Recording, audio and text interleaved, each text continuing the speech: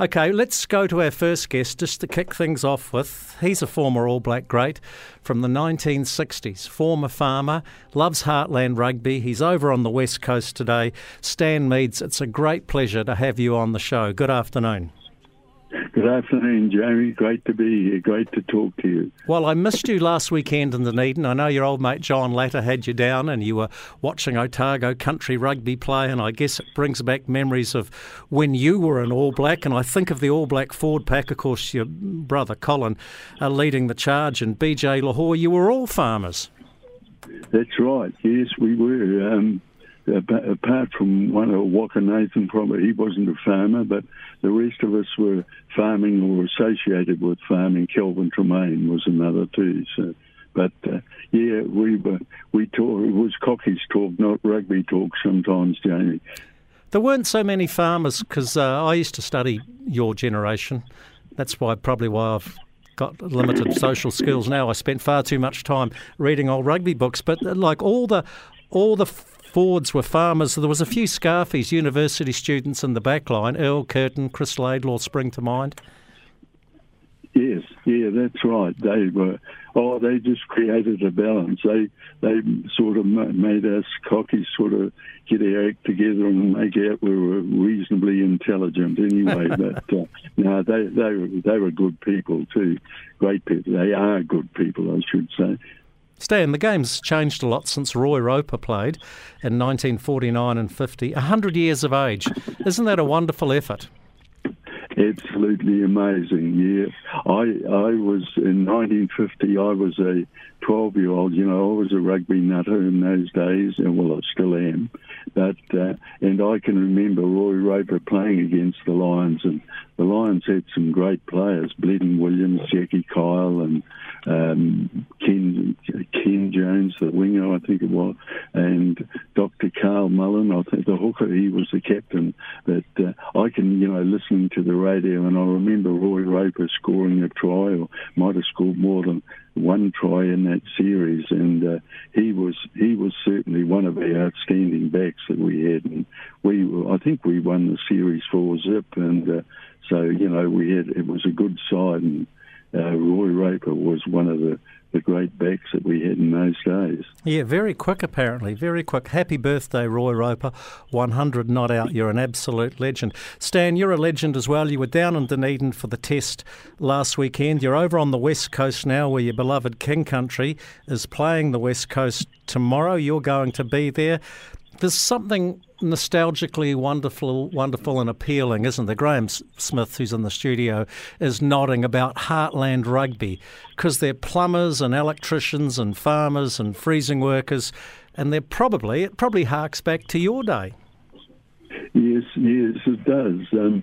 Heartland Rugby's always, I think, a great feature of New Zealand rugby, and unfortunately now with the professional era, it is struggling a bit, and that's a worry to me because, places like where I come from, Tikawiti, and over on the East Coast, Ruatoria, Horowhenua, Levin, and places like that, rugby's part of the culture. It's not just a sport, it's part of the culture, and personally, I believe that New Zealand rugby, got to put a lot more money into Heartland Rugby because without it, country areas, they're going to lose part of their heritage and culture, and it'll be a disaster. So one way or the other, Jamie, Heartland Rugby's got to keep going and not get worse but get better, I think. Well, I'd like to see some of the Silver Lake money thrown at Heartland Rugby. Rowena Duncombe, she's a bit of a Wanganui rugby groupie. I mean, and fan. Hello, Rowena. And board member, Jamie. Oh, a board member. Yes.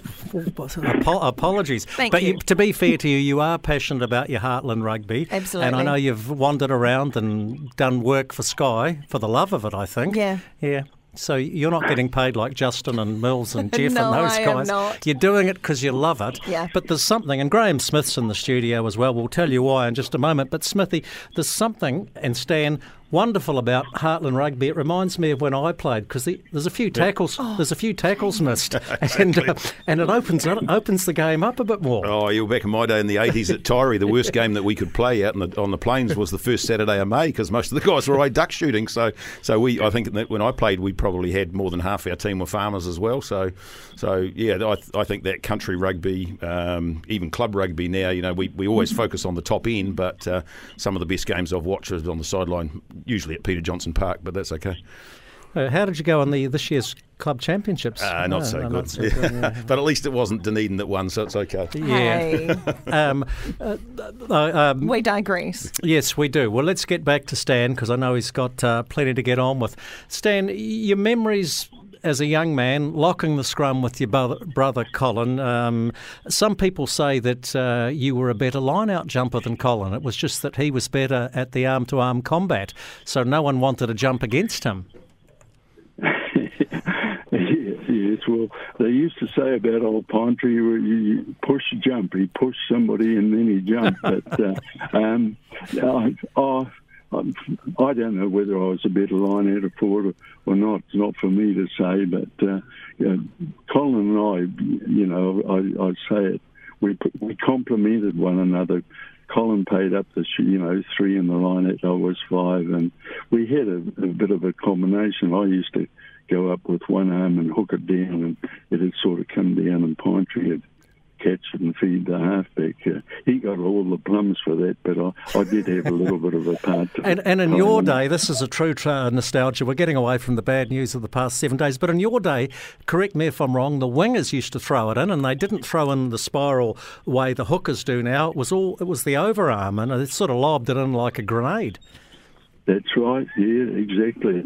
And of course you had two, nowadays you just have the one person throwing on, and if he's off the mark, he cops it. But in the days of the wingers throwing in, you could, one might be all right, the other was sort of average, and hope like all the game stayed on the side where the good fellow throwing in was. But it was the way it was, and it was bowled in overarm, like somebody playing cricket. Yeah. And, could get it pretty straight. Oh, hang on, Smithy. You can't come in until your microphone's turned on. There's a reason we've turned it off. Yes, it was a bit of a lottery, the line-outs in those days. Yeah, a bit of almost a gladiatorial sport. Hey, Stan, final question for you. Do you miss farming?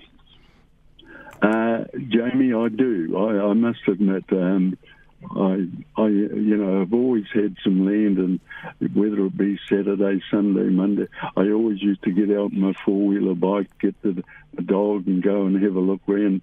Make out I'm as busy as hell, but just sort of getting some fresh air and have a grubber and grub a thistle and things like that. So getting back to your question, yes, I miss having some land, but, Father Time's catching up, so I, just had to back off a bit. So that's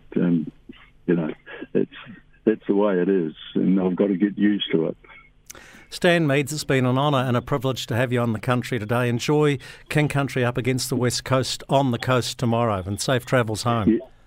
Yes, I will, Jamie. Just before I go, I would like you, on my behalf, to congratulate Roy Roper on his 100 years. I think it's absolutely amazing, and tell him that I was a fan of his. I really was, as a 12-year-old, so that's great.